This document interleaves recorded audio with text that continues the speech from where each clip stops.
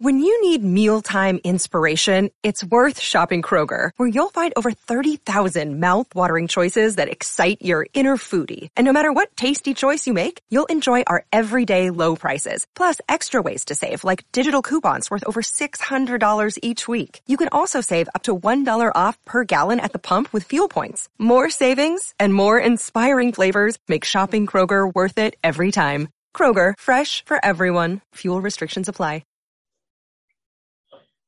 What's up, you guys? For this episode, we're going to discuss why following the science is dumb as a public policy mantra and as a guide to our decision-making on so many different things that we do in our life, including whether to wear a mask or not.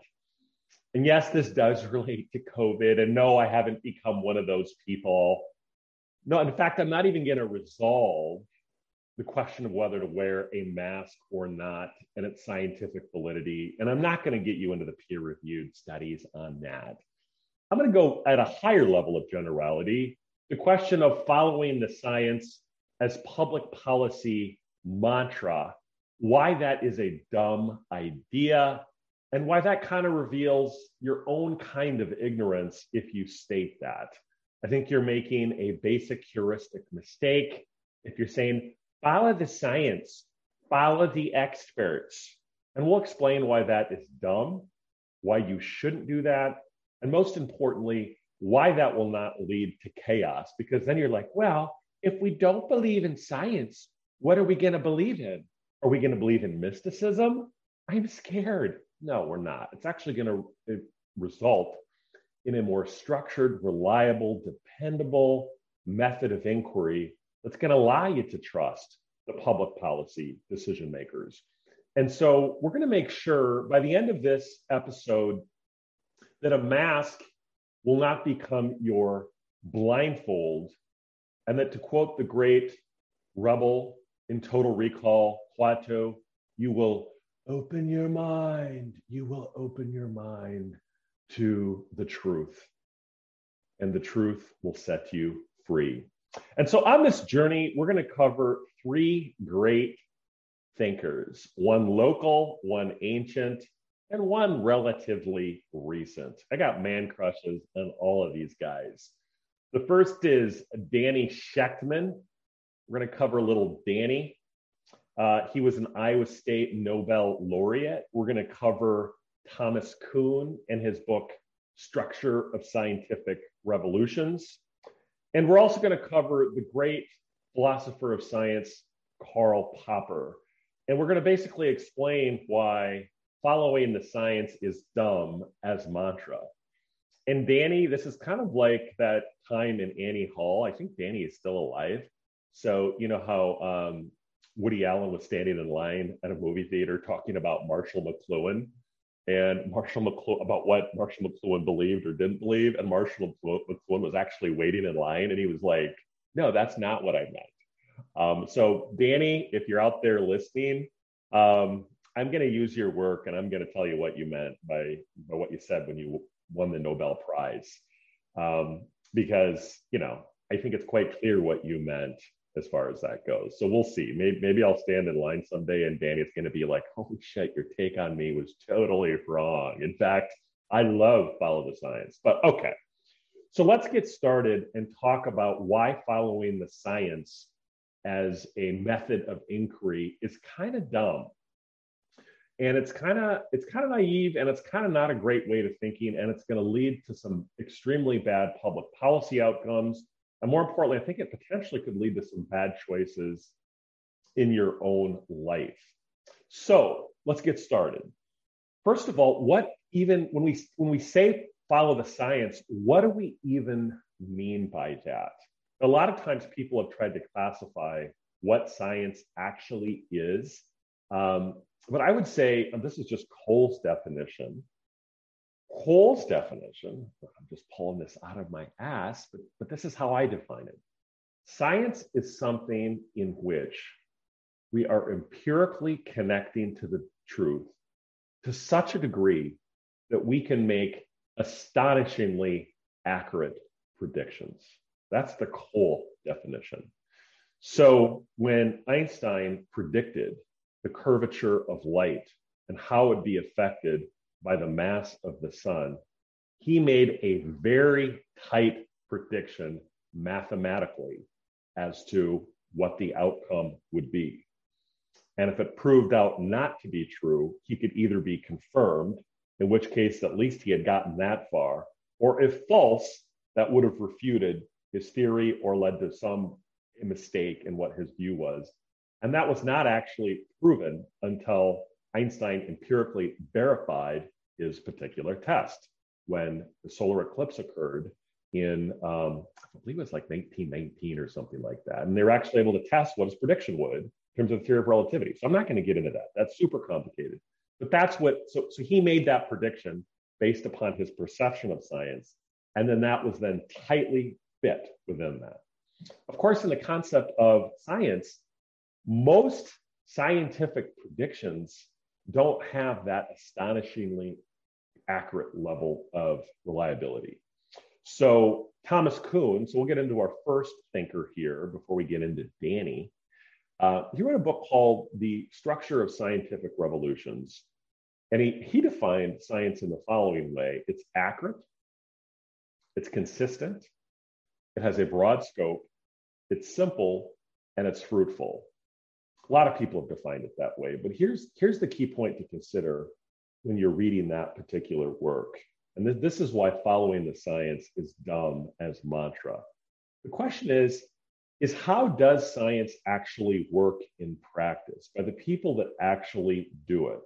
Well, they make a prediction, they test it. They then do a double-blind study in most cases, which is they have a placebo, and then they have the agent that they're saying causes Y. X causes Y. Then they have a placebo where they don't actually have X, it's fake X. And then they compare the two results and see if the control group had a different outcome than the other group. So that's how it does. It had the placebo that was basically just sugar. And then the gold standard is another group then repeats that test and then confirms under the same conditions the result that was obtained by the first group. So this process is repeated over and over and over again until the empirical results allow them to construct a fairly accurate model in terms of understanding what they're dealing with here. So they construct a model and they publish a textbook, and then everyone's very happy. They're like, oh, we have science. We can teach it to our kids, and we can be very happy that we understand science.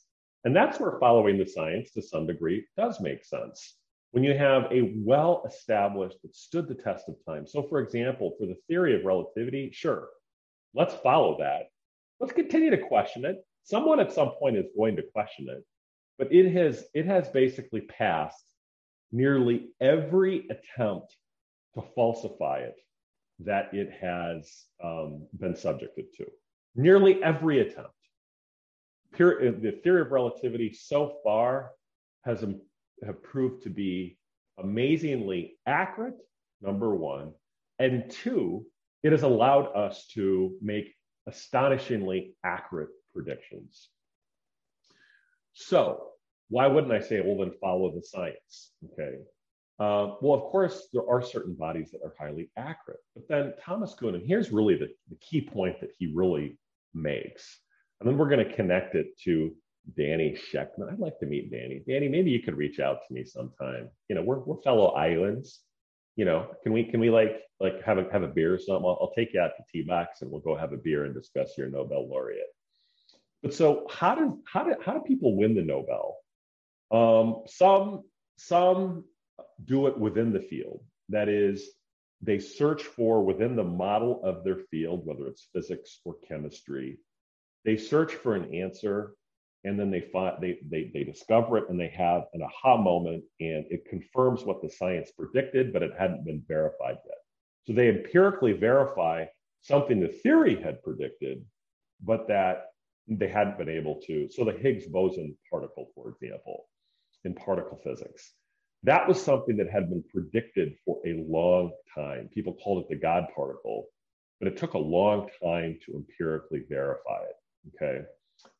Einstein's gravitational waves. He predicted that there could be certain disturbances in the force, as it were, that would result in these gravity waves going through the fabric of space-time. And that was only recently confirmed in the last couple of years.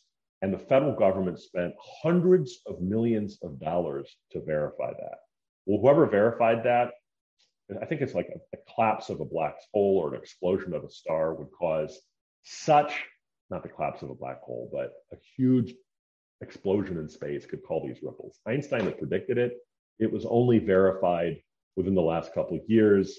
The federal government spent hundreds of millions of dollars to be able to verify that. The people that discovered that, once it was confirmed and verified, are going to get a Nobel Prize. Take it to the bank. They're going to get a Nobel Prize. So they're confirming what the theory had predicted. But there's another type of Nobel laureate, and these are the ones that I like. These are the rebels, the misfits, the people that challenged conventional wisdom. And here is ultimately the key insight of Thomas Kuhn's book, The Structure of Scientific Revolutions, the process of how a revolution actually occurs. How does it occur? And we're talking about a revolution, not an evolution, not a confirmation, but a revolution. And a revolution occurs when someone who is a seeming crackpot or ignorant or a crazy person makes a claim based upon what they've thought, like as in the case of Einstein, he was not an empirical researcher, or by what they've observed that does not conform to what the model had predicted. So in the case of Einstein, this was a theoretical thought experiment in which him trying to divine the nature of time and space, he could not resolve it in his own head based upon what he understood space-time to be. He thought that time itself may be subject to the fabric of space, and there's some kind of connection between mass, gravity, and light, way beyond my pay grade to understand it. But what I can tell you is that it upset the apple cart of Newtonian physics. And he then was not able to then confirm that until at least, I think, about 15 years later, after he came up with it in 1905. I believe it was like 1920, 1919, where that was actually confirmed. So that's one type of revolution where it arises in the theory and then later verified. Sometimes, as in the case of Einstein, I think the response was, this is such a beautifully elegant and mathematical theory that I think this is something to really look at, right? Because some of the great thinkers had said, yeah, I think he might be onto something. This violinist, this sort of rebel, this sort of crazy person, from Switzerland, who was a patent clerk of all things, who did not have the credentials, was making this astonishing claim. But the other kind, and this is where I have a really soft spot for these people, these are people crying out in the wilderness, where they observe something that does not fit within what the existing model is. Now, these are the people that are considered crackpots and that they are ignored by their peers. They don't conform to peer review. They are outside of their peers. The peers, as the guardians of their knowledge and of their base, say that they don't make any sense at all. And here we're going to use the curious case of Danny Shechtman. Well, who the hell is Danny Shechtman?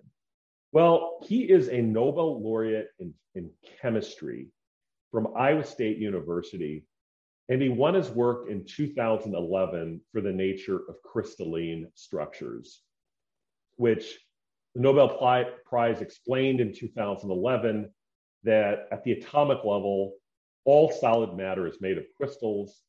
Atoms are organized in an ordered pattern. Shechtman discovered that crystalline structures in 1982 are mathematically regular, but they do not repeat themselves, called quasi-crystals, according to the information that was given in the press release, the Nobel Prize. And that made this prediction of quasi-crystals different than every other crystal studied in the 70 years of preceding research, and completely changed the ways of thought about matter and its atomic arrangement. So think about that. There had been 70 years of scientific inquiry, and Shechtman comes along from Iowa State University and basically says, yeah, no, that's not necessarily true. There's these quasi-crystals. And you're like, well, I don't give a shit about quasi-crystals. Neither really do I. Who the hell cares? It sounds very interesting.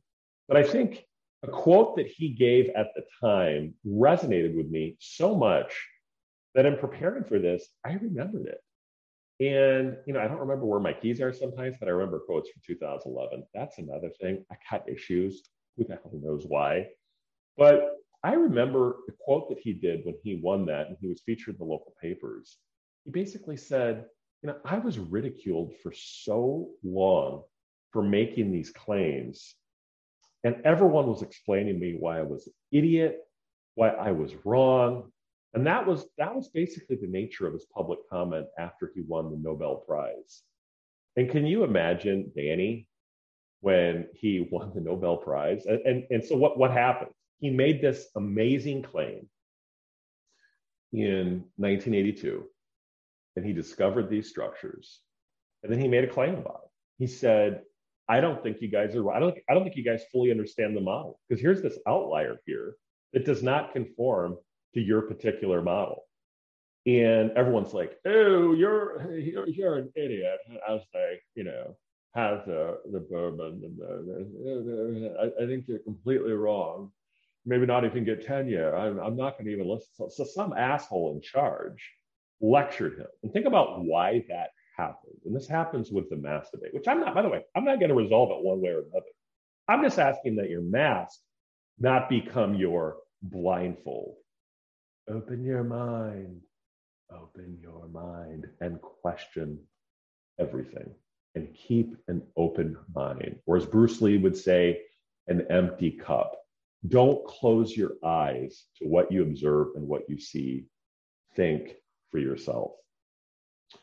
So what happened? Danny stuck to his grounds. He said, this is so I'm sure Danny is kind of a little bit of a badass. Then he's like, all right, he's from Israel. I don't know whether he's like my friend Ori Hoff.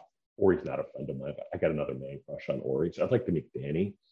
Maybe he was like in Israeli special forces or something. Most people in Israel get some military training. I have no idea. But he made this claim and he's like, no, I'm sticking with it. It's equivalent to being in a bar fight in Calmer. Some guy says, you come up and you say, I'm the toughest guy in the room. And the guy says, all right, let's fight. So, and you get on the bar and you fight him, right? You stick to your guns. You're going to make that claim. And that's what he did. So what happened?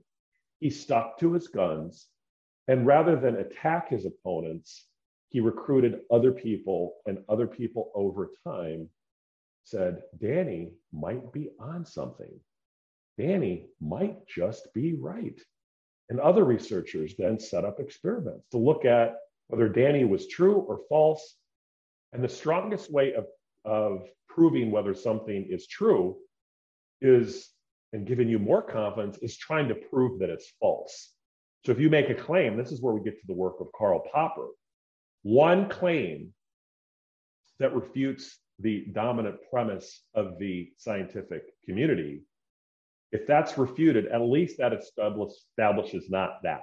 This is the black swan issue that Nassim Taleb had brought up.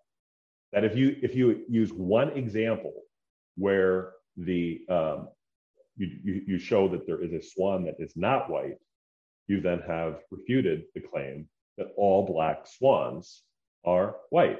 If you find a black one, at least that that's not true. There are at least some swans that are black. Well, Danny did the same thing. And that's where we get into the work of Karl Popper. The strongest way to establish and to defend your stuff is to encourage people, is to say, all right, mofos, you say that I'm wrong. You say that I'm BS. Prove me false. I am making a claim that should be proven false. You should welcome that. My training is as a lawyer. And we are trained in the Socratic method, which basically means that we celebrate our own ignorance and we question everything. Now, this can be extremely disconcerting. It's taken me basically, I'm not a very smart guy. Like in law school, I hated this approach because I was like, I just want to know what the law is. I'm not totally dumb. I graduated in the top third of my class, but, I wasn't like super smart. But I did not like this way of educated because I was like, hey, tell me the answer. I just want to know what the law is. As opposed to, no, it's all about assuming your own ignorance, investigating the truth, and questioning everything. And it's taken me until my 40s to figure that out. So Professor Allen, I'm sorry that it's taken me this long to figure it out, but Dean Hines, I don't know where you are. You're probably on a boat somewhere smoking a cigar. Well, some of your slower students, it took me 20 years to really recognize the wisdom of this, which is to question everything. Plato said that disciplined practice of questioning enables the scholar to examine ideas and to be able to determine the answer of the validity of those ideas. Continue to question. And that's what Danny did. He continued to question. He continued to persuade others why he was right. I'm sure he probably said, prove to me that I'm false. And so over the course of years, people were like, you know what? So Danny could have been like, oh, he could have like puckered up his butt cheeks and been like, I'm wrong. You're right, professor. I'm wrong, and I'm not going to listen. I'm not going to pursue this. Or he could have stuck by his guns, and that's what Danny did. And he tried to persuade other people that he was right, and they're like, he's onto something. So by the time we get to 2011, the mofo wins the Nobel Prize. So, and one of his first quotes that he made, and this is from a September 29th, 2021 article, which is probably the 10th anniversary, because Iowa State, like, it's a good university, but they don't win a lot of Nobel Prizes there. I mean, they're a top school. I mean, Iowa, of course. But, so this article is from 2021, but in 2011, when he won the award, listen to the quote that Danny made. He said, for a long time, it was me against the world, Sheckman said in 2011 about his discovery. I was the subject of ridicule and lectures about the basics of crystallography. So can you imagine that? Here he is winning the Nobel Prize, and when he came up with the ideas, he was ridiculed and lectured by his senior professors. And can you imagine what Danny did that night? I'm sure Danny, I have no idea what Danny's, probably not a drinker. He probably got up every morning at like 4:30. But I bet you on that night, he freaking lit up a cigar. Probably had a glass of whiskey, and he was probably like, all right, mofos, who's right now? And I don't know, maybe Danny could come on, and if any of his colleagues were still alive when he won the Nobel Prize, I bet he was kind of like, listen here, mofos, who was right, who was wrong? And he questioned the science. He didn't follow the science, he questioned the science. So Danny, here's to the Danny Sheckmans of the world, those that question everything, the rebels, the misfits. And I remembered that in 2011 when I read that, and that just somehow popped into my head 11 years later while I'm preparing for this, because I think it's a response. And by the way, there are going to be people that are going to win the Nobel Prize with COVID, maybe the people that came up with the vaccine. But in terms of the mask debate, here's the deal with that. And again, I'm not going to put my thumb on the scales one way or another. But no one's going to win a Nobel Prize with that, because there's just too many variables that affect the validity of a prediction. The results obviously have not been dramatic enough. So when people say, follow the science, that's just not settled. The differences have not been dramatic enough to warrant putting a mask on your mouth, at least in the public setting. No, I'm not talking about the surgeon who has an N95 mask that's properly fitted and otherwise completely scrubbed. I'm talking about a public policy where you got, kids and high school people picking their nose and putting their hands down their pants and having bro nose and all this stuff. It's ridiculous. And in my previous residence in Iowa City, they're still wearing masks. And I think at this point, it is absolutely insane by people that claim that they're really smart, that they know what they're doing. And if they're so right, well, then do an experiment. Do basically a side by side of a similarly situated high school that does not have the mask policy. What are the differences in COVID rates? And if there's no difference, then what the hell are you doing? You are basically engaging in putting on the blindfold and not protecting anyone by putting on the mask. So that's the conclusion here. Don't follow the science, question the science. Embrace Karl Popper. Keep an open mind. One of my greatest philosophers, the great Bruce Lee, talks about the empty cup. Keep an open cup. And by the way, I'm keeping an open mind on this.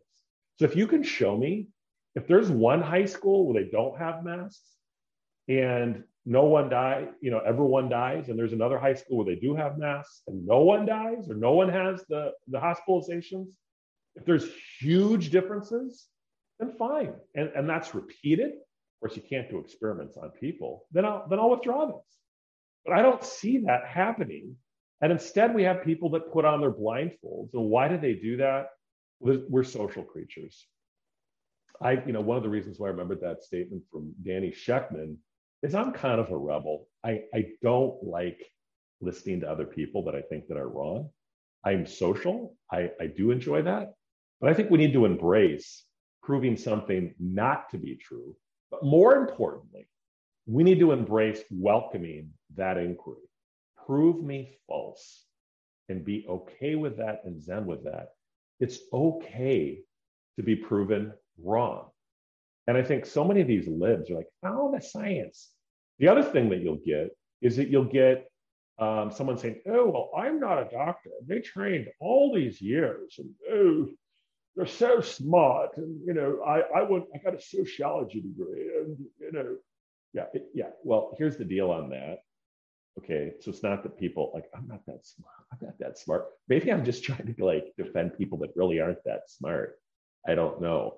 But here's the other interesting thing with common sense. And here I'll go to a book I wrote, The Darkest Hour by Winston Churchill. And basically the penultimate vignette before the famous speech, we will fight them on the beaches, we will fight them in the bar, and we will fight them at the pub while we have a beer, or something like that.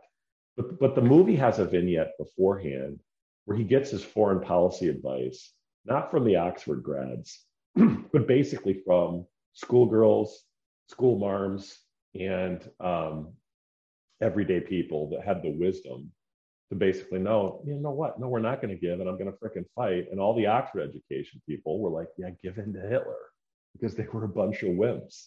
And I researched that vignette, and I do not think it was accurate. I don't think that there's proof of that. I think what the creators of the movie had said was that was the type of thing that he would do. He would show up to get the perspective of the common people. The other book I would commend you to is James Sarowecki's Wisdom of Crowds. There are a lot of cases where people from outside the field, and this is shown all over the place, totally refute the experts that don't have any training, that bring a fresh perspective. Because sometimes your expertise blinds you to what's standing right in front of you. So I'm not saying there's no such thing as experts. I'm just saying that doesn't prevent the public, especially it applies to something as messy as mask science, from questioning that and using their own common sense. That you can't breathe, you can't inhale, you can't, and there's a lot of other things that we know to be much more effective than masks, like losing weight, like building your vitamins, like getting your minerals, like getting sunshine, like getting exercise. And I'm not even dealing with the vax versus on-vax. I'm not even dealing with that topic. And by the way, I'm not resolving it one way or another. But I think at this point, for people still to wear masks all over the place and then say, follow the science, well, the science isn't settled. It's not even close to settled. And I think here's the other thing. There are certain levels of scientific inquiry in which it will never be settled. Why? Because there's too many damn variables. You can't isolate. There are some things where you say, if X, then Y. Okay. But as the COVID hospitalization rates and the COVID death rates there are about 10 different variables, maybe more, and you have to tease out the one variable, and you can't do it under laboratory settings. This is the problem of economics. This is why people argue about tax policy and these sorts of things. There's too many variables to isolate, and it's very difficult to do it in the context of the lab. And even within the lab, when you're trying to make predictions about reality, what's the problem with the lab? Well, does the lab prediction conform to what we see in reality? So even that can be, if you actually have let's put two people in a dome, okay? One, because there's ethical issues. One where we have a mask-wearing society in a dome. The other one where we have a non-mask. Let's see what happens.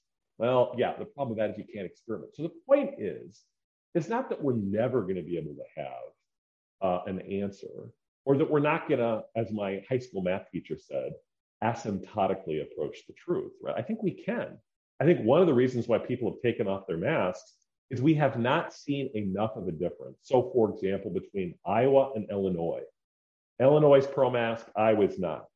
Is Iowa a death zone?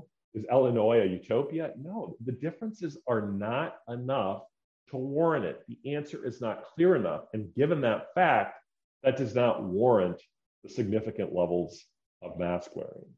So here's to Socrates, here's to Bruce Lee, here's to Karl Popper, here's to Danny Shechtman. Danny, I hope I can ever meet you sometime. Here's to Iowa State University. I love Iowa State. I love the Hawkeyes. But, some of you guys, University of Iowa, there's a lot of bullshit there that I think you could avoid if you would follow the science, right? I don't think you are following the science, right? So, come on, get with the picture. And you scientists out there that need to have some balls, speak out. You have tenure, speak out and defend the science like your badass colleague, Danny Shechtman, all right? So I hope you found this particular episode as enlightening as I did as putting it on. I'm not providing to give you the answer. I'm trying to give you the first question to ask on your journey to ultimate knowledge and understanding. So friends, question the science always and never stop asking questions. And read the work of Thomas Kuhn, The Structure of Scientific Revolutions, Karl Popper, Nassim Taleb, Socrates, Plato, badass thinkers that are actually going to allow you to think clearly rather than this muddled, lamb-based herd logic that we see among especially, you see it under conservatives, but a lot of libs, it's just basically a bunch of lambs following the herd. Think for yourselves. God gave you a mind. Question everything. If you have made it this far, infinite gratitude to you. Friends, we're growing this Rockneycast. We're putting out high quality content. And so continue to reach out to me, rockneycast@gmail.com or rockneypoll@gmail.com. Danny, if you're listening, reach out to me. Let's have that Woody Allen moment. I'm not, so that'd be awesome. Like we're saying a line, and Danny's like, no, actually, I have a mask. And I say follow the science, and you got me all wrong. Well, I apologize to you, Danny, but you were a rebel at one point. So, Danny, I'm even going to question you. Yeah, this is what you meant, Danny, and you should listen to me. Keep on giving me high-quality reviews on Spotify, iTunes, all places where podcasts are heard. I guess it's called Apple Podcast. I still call them iTunes for goddamn. Continue to spread the word and share the message of what we're trying to do. What we're trying to do is to create a spirit of free inquiry in which we can explore ideas, we can have fun, we can learn, we can share, we can question the science, and we can learn together on all topics, including Stoicism, liberal arts, mind, body, and spirit. And there's a cacophony of voices out there. So I have infinite gratitude to you for spending the time that you have had. We're going to continue and spent with me. We're going to continue to put on this high quality content. Upcoming episodes are going to be on fasting. I was recently on a podcast called Fasting with Diabetes, shared my own experience in reversing my type 2 diabetes. It's called Fasting with Diabetes. And so just keep on keeping on, people. I'm going to continue on putting on a podcast. I'm about ready to drive into town. I'm going to close up this particular episode. And we're going to continue putting on high quality content. So until we meet again on the next episode of the Rockneycast.